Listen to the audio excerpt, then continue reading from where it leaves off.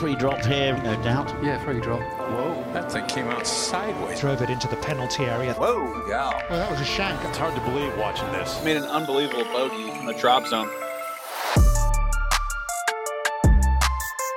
Hello, folks, faithful listeners of the Drop Zone. This is Sean Zock, your captain speaking, sitting across this digital table from Dylan Dethier, my co-captain. Dylan, buddy, we have taken a break. We have taken, 10 days off from recording episodes? What's up with that? It's the off season, Sean. It is the off season. We are making like Keegan Bradley, taking a few weeks away. This is our return. We're defending champions this week. I don't know in what sense. Keegan Bradley is the defending champion at this week's Zozo. But yeah, it's good to be back behind the mic. Yeah, well, we've taken 10 days off. I think that, hardly feels like it. What'd we miss, I guess? Might be more than that. It might be 2 weeks. Who knows at this point? But we are rejuvenated. It's tinkering season for all these guys. They're working through different putters and drivers and ball testing. And honestly, we're tinkering with the format of this podcast. We like it. We know that you like it, but we want to make it better. And just kind of what we just did, Sean? We should have just pressed record because we got on this Zoom call. We just sat here for the last 40 minutes talking about this podcast and about its future, about how it should look for 2024, et cetera, et cetera. We should have just been recording the whole time to bring you, the listener, on that journey. But I don't know. Maybe that's for next week. Yeah, we'll see if we get there. But for this week, for the next 30 to 35, we're going to do something I think we will do more of in the future, and that is just tapping into what people are saying. I think our future Drop Zone will include multiple episodes a week, the latter of which really catches up on press conferences, things that people are saying out there in the world that we can react to. I don't have a fun name for it yet, Dylan, if this will be a future segment, but we're just diving into quotes. I've got 4 quotes for you. I think you've got a couple quotes for me, and essentially what we want to do is peel back what these quotes mean, if there is anything to them, if they are BS, if our BS radars are going off the charts. Some of them will be fun quotes, some will be a little more serious. So without any further ado, the most recent quote, it was included in your Monday Finish column. It came from Tom Kim, Dylan. The quote is, it begins, "I was actually thinking about this last night. I knew I was going to get this question." And now the Drop Zone faithful may be wondering, what was the question? What was the question? The question was essentially, "Hey, Tom Kim, you won this event last year, but you were 20. You won this event again and you're 21. You're in Vegas as a 21-year-old who just won a bunch of money. What are you going to do?" And Tom Kim's response was, "I'm going to finish a piece of chocolate that I've wanted to finish, so I'm going to do that. Then I'm going to order room service and I'm going to go to bed. Then I'm going to wake up at 3 a.m. and take my 6:30 a.m. flight." That is a flight to Tokyo, where he currently is. Dylan, do you believe that is all that he did? Young 21-year-old Tom Kim, that all he did was order room service, finish a piece of chocolate, go to bed, and wake up for his cross-Pacific flight? I think so. Oh, yeah. I believe it. Because here's the thing. What Tom Kim knows is playing really good golf, shooting low scores, going to TPC Summerlin and going back to his hotel and warming up and going back again and performing well under pressure. Like, that is old hat to Tom Kim. But let's be honest, like, everyone that's our age, a bunch of 31-year-olds, you know your way around Las Vegas. Even if you haven't been there, you've been to an equivalent. You've been to a bachelor party. You kind of know your way around the scene. If you're Tom Kim, you can have all the money in the world. You can have your Nike deal. You can be a budding superstar. Like, what are you going to do? Yeah. If you don't have a crew that knows their way around, and the more I say this, the more I'm like, well, you could pretty easily get a crew that would love. There's a crew that, this is where I could be wrong. If there's this Vegas crew that's like, all right, Tom, come on, we're going. then that would be the exception. Like, I don't know, Kurt Kitayama lives in Las Vegas I don't even know if he played the golf tournament. He just came to mind because Minwoo Lee just said that he's going to start rooming with him in Vegas. Like if those guys were like, all right, man, we're hitting the town tonight, then I could see Tom having a transformational experience. But if it's just him and he's like, hey, I'm tired. It's late. I've got an early flight. And you know what? I am, as of this current moment, a man of simple pleasures. I like winning golf tournaments. And, you know, I've been watching what I eat a lot more, but now I'm going to splurge. I'm going to enjoy this white chocolate that I brought back from Europe. And then I'm going to go to the airport at like 3:30 in the morning. Yeah, I don't believe him. I don't agree with you. I think Vegas is just sitting there for the taking, and you can have basically whatever you want. If you are lucky enough to have won a golf tournament, even if he's as skilled as he is, why aren't you going and putting a little bit down on the roulette table, right? Because you don't know roulette. You've never done that. You wouldn't know where to put your chips. You wouldn't know where to get chips. Like, I'm just saying, if you, sure. He had another part of this quote that was basically just like, I kind of like to stay away from the strip. I don't really do like loud party things. I think last year he said that the President's Cup, that was the first party that he'd ever been to, was the President's Cup after party. And so I just don't think it's wheelhouse for him enough. So I think protect Tom Kim. I'm cool with that. All right, let's move on. You ready for my first quote? I'm ready. This is from Kevin Kisner, who says, I can promise that I'm going to have a lot of fun at TGL events and hope to bring a little trash talk and personality to each match. I love the idea of trying new things in golf, and TGL should be a way we can introduce fans of other sports to golf and maybe even create a few new fans along the way. Sean, your thoughts? My thoughts are that Kevin Kisner should not be in TGL. Wow. With all due respect, they have their pick of the litter. I think on paper he's a horrible pick. I think in reality, yeah, he's right. He can trash talk. If you're gonna make Rory McIlroy somehow uncomfortable in this simulator golf league, maybe you stick Kevin Kisner out there talking trash against him. Like, he will bring a level of personality that I think might be lacking from some of the people in the league. So in that sense, it's good. However, he is ranked by Data Golf, the trustworthy, unofficial partner of the Drop Zone, as 428th in the world, Dylan. 428th best golfer in the world. His game has really fallen off, I think, for the TGL. You need it to have personality. You need it to have vigor, and it needs to be dynamic. And like, putting him out there, it really only checks like one of those boxes. And like, this is the same league that has John Rahm and Justin Thomas and Jordan Spieth and Tiger and Rory. He is a misfit.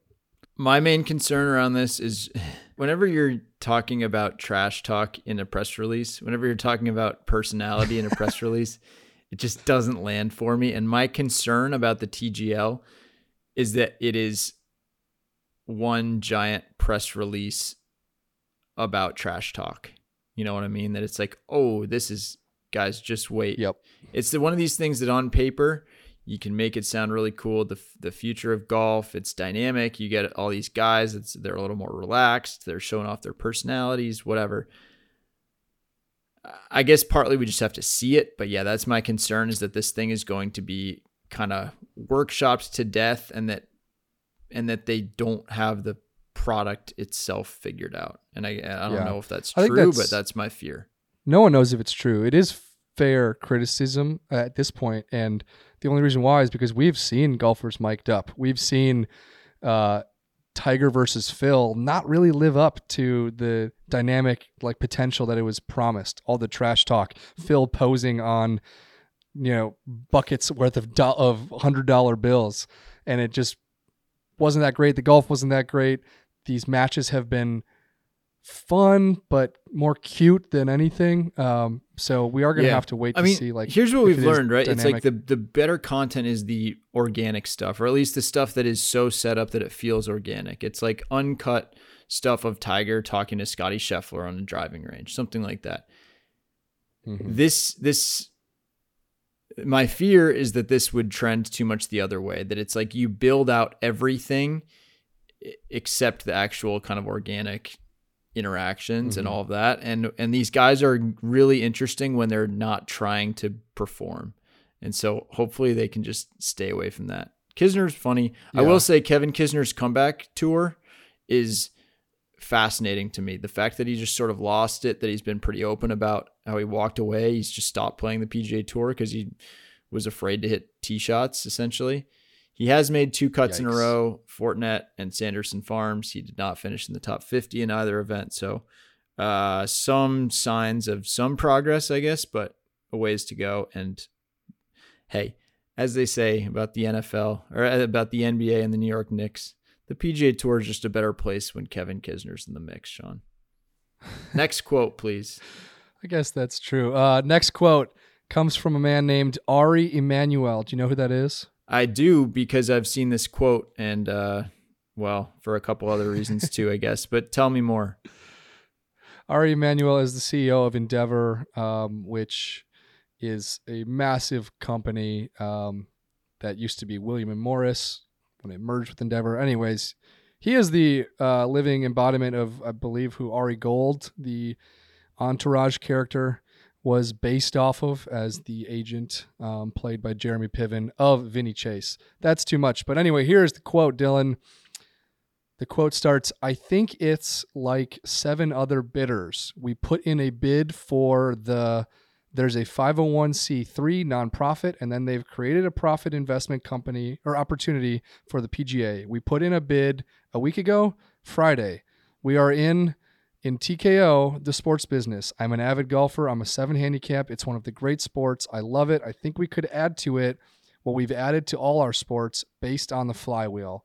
Now that is a whole hell of a lot of corporate business lingo. But really what Ari Emanuel is talking about is a bid to invest in the PGA Tour, and what I would imagine would also include the DP World Tour, and a bid that I anticipate would compete with the money coming from the Saudi Arabian Public Investment Fund. So, like, do you have any clue what the hell Ari Emanuel is saying? What he's saying, Sean, is the PGA Tour is open for business. Look, this is not breaking news. This is happening. I think that there's just been a slow trickle of news about, is the PGA Tour accepting private equity bids to either dilute, supplement, or possibly replace the deal with the Saudi PIF. It's still not clear which one of those 3 things it's going to be. I guess supplementing and diluting are potentially the same thing, but whether it is I was going to say that. in addition to, or, well, but I guess it's like, would the Saudis then reduce their investment, or would this be in addition to that? Emmanuel also said, look, he would love to like buy a controlling share, but that is not up for grabs. So in other words, no one is buying 51% of the PGA Tour. No one is taking a controlling stake in it. But yeah, it means that the PGA Tour is not just necessarily going to go ahead with this deal with the Saudis. It means this stuff is all still really murky. It means that it means various different people have been hurt. It means that some of the players have gotten involved. And it means that what we thought we knew on June 6th, which was not much, we actually knew even less than that. Yeah. It also tells us that he's not alone. Yes. True. There could be any number of billionaires with an interest in golf that would join forces with him, or that would try to put up more money than him. I would anticipate it being the former rather than the latter, but it tells us that the PGA Tour, I guess, could turn on its word again, that Jay Monahan and his, I guess, directionality moving towards the Saudi PIF could 180-degree pivot once again. So yeah, I wrote about this for the website, and ultimately just was trying to piece together this trend that private equity, venture capitalists continue to sprint after sports entities. I think we've talked about it here on our podcast, and we should get to the next quote soon enough. But the man who is basically representing Tiger Woods and Rory McIlroy as members of the PGA Tour Policy Board is a guy named Colin Neville. And that guy has more control over kind of what Tiger says and does right now than Mark Steinberg, Tiger's longtime agent, because Neville is the man who was in the room when the top 22 players last summer met in Delaware. Neville is the man who is in charge of how Chelsea was sold for $2.5 billion. He's the man in charge of helping Manchester United get sold, which will likely be a massive valuation. Well, and all the way back to the guy, PGL, he was involved. Yeah, he was a major director in the initial idea that was essentially co-opted by LIV Golf. And when you throw that into the mix, including the fact that Endeavor was going to bankroll LIV Golf, that Ari Emanuel's company was considering a $1 billion investment in that enterprise. This has been happening, like, not behind the scenes, but all these figures have been moving in this direction for a lot longer than I guess viewers and readers would be akin to that info. So I just attuned to that info rather. I just think that, like, that's what I was trying to write. Hey, this stuff's happening. There is a bit of a deadline, December 31st, by which, like, a definitive agreement should be either made or timetable extended. So strap in to your boots, I guess. Yeah, I mean, so I just wanted to add one quote that just is complimentary to this, which is from Jay Monahan. The last time we really heard from him, which was at the Tour Championship, he said, our teams are, if you saw the amount of conversation and the time that the PGA Tour, DP World Tour, and PIF are spending working toward a framework, or working from a framework to a definitive agreement, I think you would see the sincerity of the efforts there. And I think that is also one thing that's in question. I freaking hope so. Well, I think that at the time and still now, I guess that is what has been brought into question. Two things specifically. One, does the PGA Tour want this deal to get done? Two, are these PE solicitations, are they unsolicited? Is it really just that the word got out and the players told some folks, hey, you guys should get involved? Or is it more like, you know what, we do have some options here. Let's look a little bit more into this now that, you know, people have made their voices heard. Yeah. If the PGA Tour would tell you they're unsolicited, but that is would sound like a sound business maneuver. Is Patrick Cantlay out there soliciting invitation or interest, investment? Is Rory, Tiger? Is Mark Steinberg? Is it an agent? Is it Scotty Scheffler? You know, like, probably not Scotty, but someone connected to Scotty, someone who, is a member at the club that Scotty plays out of down in Dallas. Like, the web of solicitation of investment is as tangled as anything, I'm guessing. Well, and particularly so this week is the LIV finale in Miami. They're giving out, what, $50 million, I think? Mm-hmm. There's talk that it will probably get to, actually, about who else could be coming over. Will there be more players joining next year? Yes, there will be players joining next year. But I think it still has never been made clear to me how the future of LIV is compatible with this vision for the future.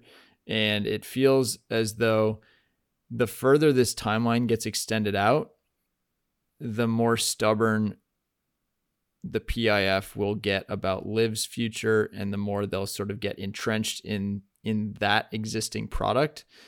And it just feels more likely now than it did a few months ago that we could be headed for a long-term escalation in the PGA Tour LIV setting. Well, that's all forecasting.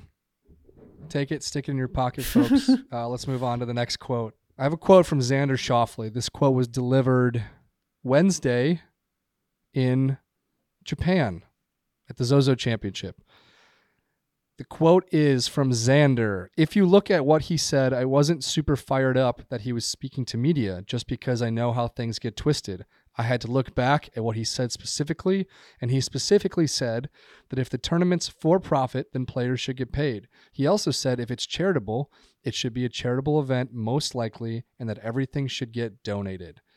Xander is, of course, talking about his father, Stefan, or is it Stefan? Is it Stefan or Stefan? Nobody knows. Nobody Even knows. The man himself. He gets called Ogre by a lot of the people around him, so... Could stick with that. All right. So if you're following, Xander is talking about the Ryder Cup, whether it is for profit, whether it's charitable, whether players really should get paid. And so in order to understand that, we have to understand what his father said. And his father, Stefan, was speaking to Dylan Dethier, A reporter at the from Ryder Golf Cup. Magazine. Yeah. And Stefan said, among other things, I think if the PGA of America is a for-profit organization, they need to have the players share in that profit.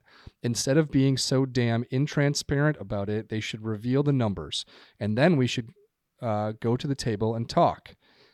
Alternatively, this is a separate part of your discussion. Alternatively, they can donate all proceeds after opening the books to a charity of our joint choice, and then we'll be happy to play for free. Please print that. That is the end of the quote from Stefan. Dylan, this question was posed to Xander as to what are the obstacles to getting paid, and Xander basically highlighted his father's words, which state that the PGA of America is an obstacle. And I was curious for a couple things. When Stefan said print that to you, was your first thought, oh, don't worry, I will? There was something about the way he said, and then we will happily play for free, in sort of his little Shoffley accent that was just so gleeful. And so it was such a punctuation point, especially when he said, please print that. It was like, with your permission, I certainly will. There's little conversations that you have with people at golf tournaments that it's funny. This has been a question this week in the baseball world, talking about, okay, what is on the record? What is off the record? If you're in a locker room, then is everything that you can hear fair game, et cetera, et cetera. I've never covered a baseball or football or basketball game. All of it to some extent is like a judgment call, right? Because with every decision, there are consequences, and everything you write, you want to be able to stand by. Anyway, this was not one of those cases. This was very clear. He was like, yes, let's talk about this. Let's get this on the record. I was not the only one. I was standing with another reporter, Kevin Van Valkenburg of No Laying Up. And then Stefan had also just completed a couple other interviews. So his quotes were kind of popping up all over the place. I think his sense was like, okay, this tournament is almost coming to a close. I think he had the sense that, okay, Patrick Cantlay's been taking all this heat without really even knowing it. And I think he was trying to articulate, okay, here's what we were looking for. And to Xander's point, he was not just saying we need to be paid X million dollars. I mean, I think he outlined that as a possibility that, like, maybe the players should be getting paid. Maybe they should be sharing in the revenue. But if we're going to frame this as more of a charitable thing, then maybe the PGA of America and the DP World Tour shouldn't just be raking in profits without the players getting more than a mid-sized charitable donation. I think that he has a point. I think that anyone that thinks that the players should be getting paid has a point. I think that I think it's always a tough PR battle to win. But yeah, I like the idea of, should they be a little bit more transparent about the money, and then should the players get a little bit more money to donate to charity? Sure. Yeah, that makes sense to me without being privy to all of those conversations. I understand also why people are sick of it and why people would not want that conversation dredged up during the actual week of the Ryder Cup. Yeah, based on how that conversation went and what that discussion was that week, it was a distraction, absolutely, during the final few days of the Ryder Cup. My two questions that I really wanted to ask you are, one, do you think Xander Schauffele feels he should be paid? And then secondly, will players be paid at the 2025 Ryder Cup? I think there will be, I'll take your second question first. I think there will be some shift in the way it happens. And as I understand it, Sean, the President's Cup already made this shift where they give each of their players $250,000. And with the Ryder Cup, it's very specifically earmarked as a charitable donation. I believe for the President's Cup, it's just, here's your lump sum. And there's sort of an understanding that, hey, maybe it's going to go to your foundation. Maybe it's going to be something else. But I think you are free to spend that as you see fit. That was kind of the word out of the tour this week. So I don't know if there's going to be a change like that. I wouldn't expect that it's suddenly like, hey, every member of the Ryder Cup team gets $1 million. I just don't think so. Like when Tiger Woods kind of at least half-heartedly fought this battle, when David Duval fought this battle 20 years ago, I don't think that there will be a significantly different result this time, especially because it seems completely irrelevant to, at least the entire European Ryder Cup team. So yeah. I think I would predict that we see some sort of change. Maybe there's more transparency and more communication between the PGA of America and the players involved in the U.S. team. And maybe the way that the money gets distributed changes a little bit, but I don't think we see a full sea change here. Man, it's funny. One of my friends visited me last week, and he's a big golf fan. And he was like, so Sean, like, you're an insider. Like, why the hell? I don't even know if I agree with that, but why can't the Americans win the Ryder Cup?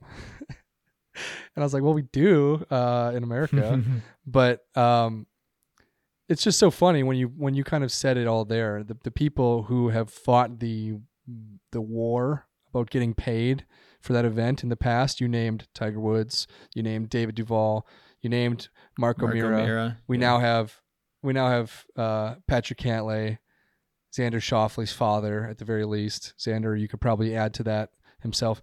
When we wonder, why can't this team win?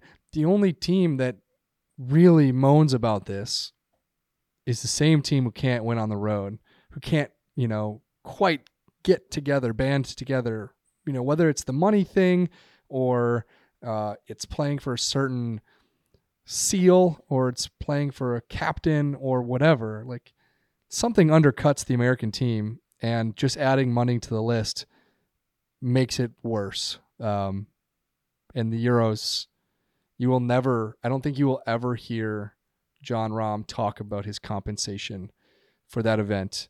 I don't think Tommy Fleetwood would. I don't think Justin Rose ever would. And I just imagine most of the American team want to get paid.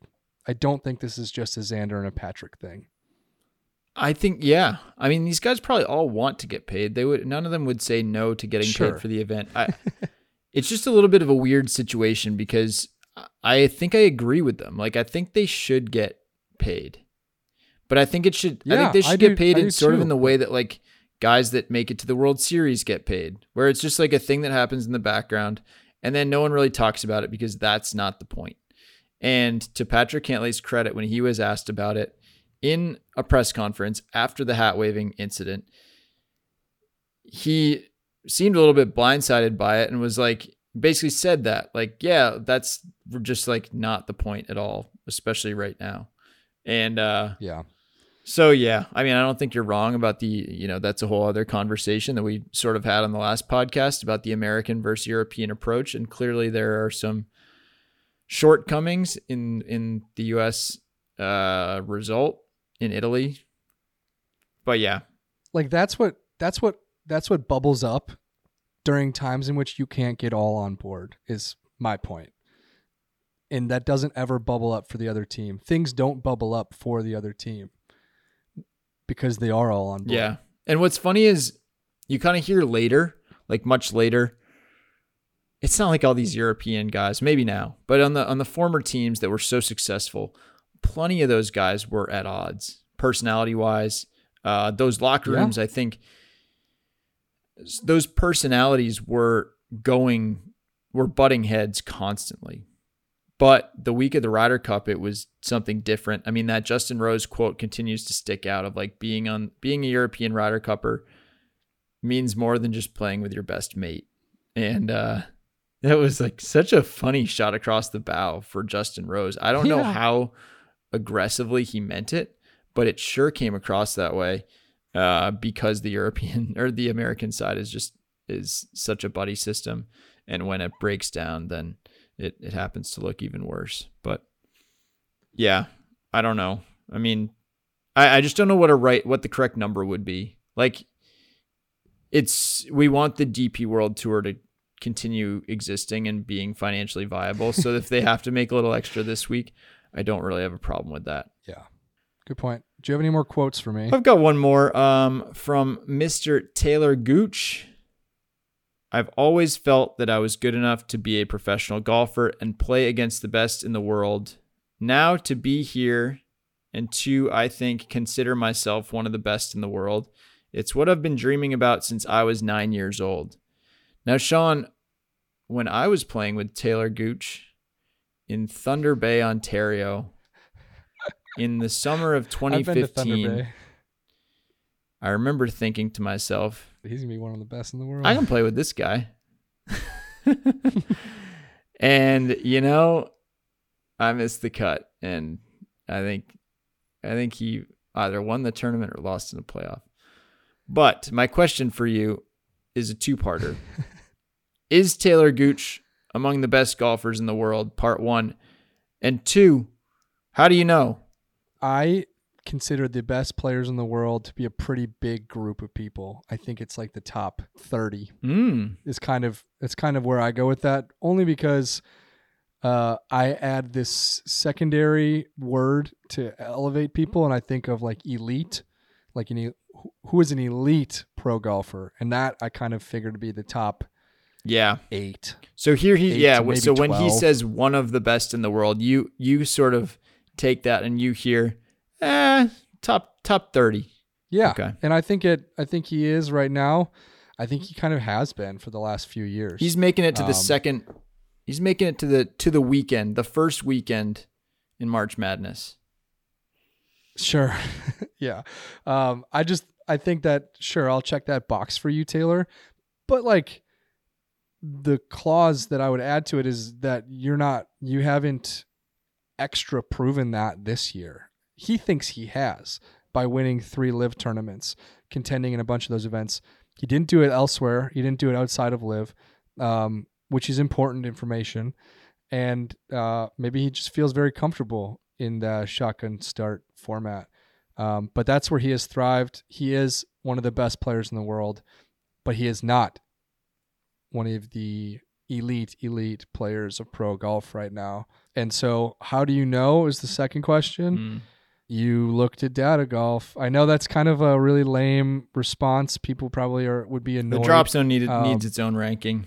Yeah, it really does. But like I said, the unofficial ranking of drop zone is data golf. He is ranked 30th. And I think, how do you know? Well, I think if you asked Rory McIlroy and Justin Thomas and Phil and Brooks and all those guys to rank who they think, they don't want to be going against, like peak Taylor Gooch, which he's kind of been right now, probably be within the first 30 people they would list. Do you disagree with that? Jeez, I don't know. I mean, 3 wins he was like the most surprising of the early names. I'm having a hard time answering your question because he's such a different player in this LIV context. Like being a 3-time winner now, winning that $18 million check, being like the face in some ways of this year's LIV season, being one of the more vocal, like he's got a little chippiness to him that some of those other guys don't have, that Brooks doesn't really have when it comes to like sticking up for what LIV is. I mean, I'm trying to think of, okay, if the PGA Tour played LIV, how many guys would you pick ahead of Gooch? And I still think there would be a couple. Is he in the top? Yeah, I think, that data golf number seems about right. Like he's been playing really well. It's weird that he did not show up in the majors this year. He has clearly found some sort of comfort zone on LIV. And, a few of these courses in particular, because he had a stretch there where he wasn't, it was like win or bust on LIV. The last few events, though, he did play quite well. So, yeah, I think how we know, we can look at the strokes gained, crossover numbers, etc. We can see how he's played over there against what is still some strong competition. He played really well those weeks that he won. He played extremely well at Valderrama. There's no doubt about that. But yeah, I don't think he's I don't think it's like, oh, this guy is a top 8 or 10 golfer in the world. I guess that's where I land. So he's not proven that he's elite. He has proven that he has an enormous amount of money. That's true. All right, let's get to our final quote, Dylan. You've got to go get yourself a haircut. trim the hedges a little bit. Final quote was delivered today, again, Wednesday. Hopefully we can do this more often. We're showing you guys quotes in as close to live as possible. But the quote was from Miami, the LIV event. It was, there was a question asked to Phil Mickelson, and it was, do you think there's going to be another sort of exodus? Because the drains sort of stopped. The move over has stopped. But do you think LIV will get another trench of it now? Phil Mickelson's quote was, do I think that? No, I know that's going to happen. When players look at LIV, they are wanting to be a part of it. Everybody here is happy and enjoying what we are doing and enjoying the team aspect of it and enjoying each other and the camaraderie and enjoying playing golf globally and all the benefits that come with playing this tour. So there's a lot of players that see that and want to be a part of it. The question is, how many spots are available. There's a lot more players that want to come than there are spots. That is the end of the quote. Is this Phil Mickelson bluster as we have become accustomed to, or is there truth to it?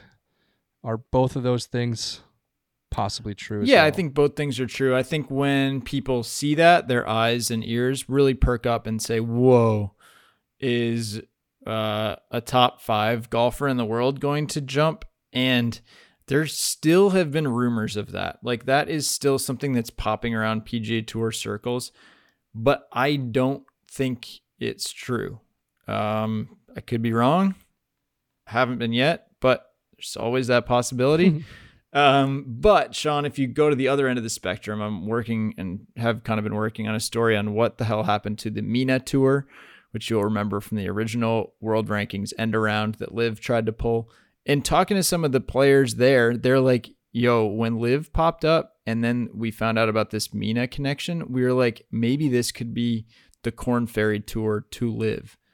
Like, the amount of money at stake and the number of struggling professional golfers, go look at pre-qualifying sites, go look at first stage Q school sites, see how many people are trying and failing to play the PGA Tour, see how many people are trying and failing to get from the Korn Ferry to the next level, and see how many guys are trying to get into the elevated events and aren't quite there. Like, if there is a side door where you could go play on LIV, especially now that the PGA Tour has basically removed that obstacle to say, oh yeah, we as the PGA Tour would never do business with the Saudis like LIV does. There's no question there's a ton of guys that are going to want to go check out that option. So I have no doubt Phil is correct that people are knocking down the door to get involved. I mean, again, if you go back to the MENA Tour, which is a fairly standard developmental mini tour in terms of payment, the leading winner of non-LIV guys on that money list has made $25,000 this year on that tour. There are only 7 events, etc., etc. But last place in a LIV event is 5 times that. So there are orders of magnitude when you talk about this stuff. So yeah, Phil's right, but as always, he is scheming. Yeah, there's context to it all. The quote, actually, the press conference continued, and it was James Corrigan from a friend from across the pond asking the question. He said, you don't think the merger talks will affect the idea of players coming over? And Phil says, I think the merger talks allow for it. I think it allows and kind of opens the door for that, which is kind of something you basically said. It removes the stigma a little bit, Sean. It just changes the calculus a little bit. Although at the same time, I think the resistance to the merger has also suggested that, like, hey, wait a minute, not all of us are completely on board with this thing. So there will still be upheaval and movement, and a lot to come from the fall. There's some weariness in your voice, Sean. Well, that's because there's so much. We get Xander and we get people talking during these times where we don't quite know that much. But hey, Xander, if you're going to go play the Zozo, you're going to sit up there for a press conference, and we're going to ask you about what your dad said. And so there's a lot of moving pieces. The more people that we get on the record, the more, I guess, transparency that comes out of it all. And so here, me and you are just trying that. To say things that are true, which is tough in these times. What a pleasure. We're going to be back very soon. Thanks to everyone for listening. We'll see you in a few days. Peace.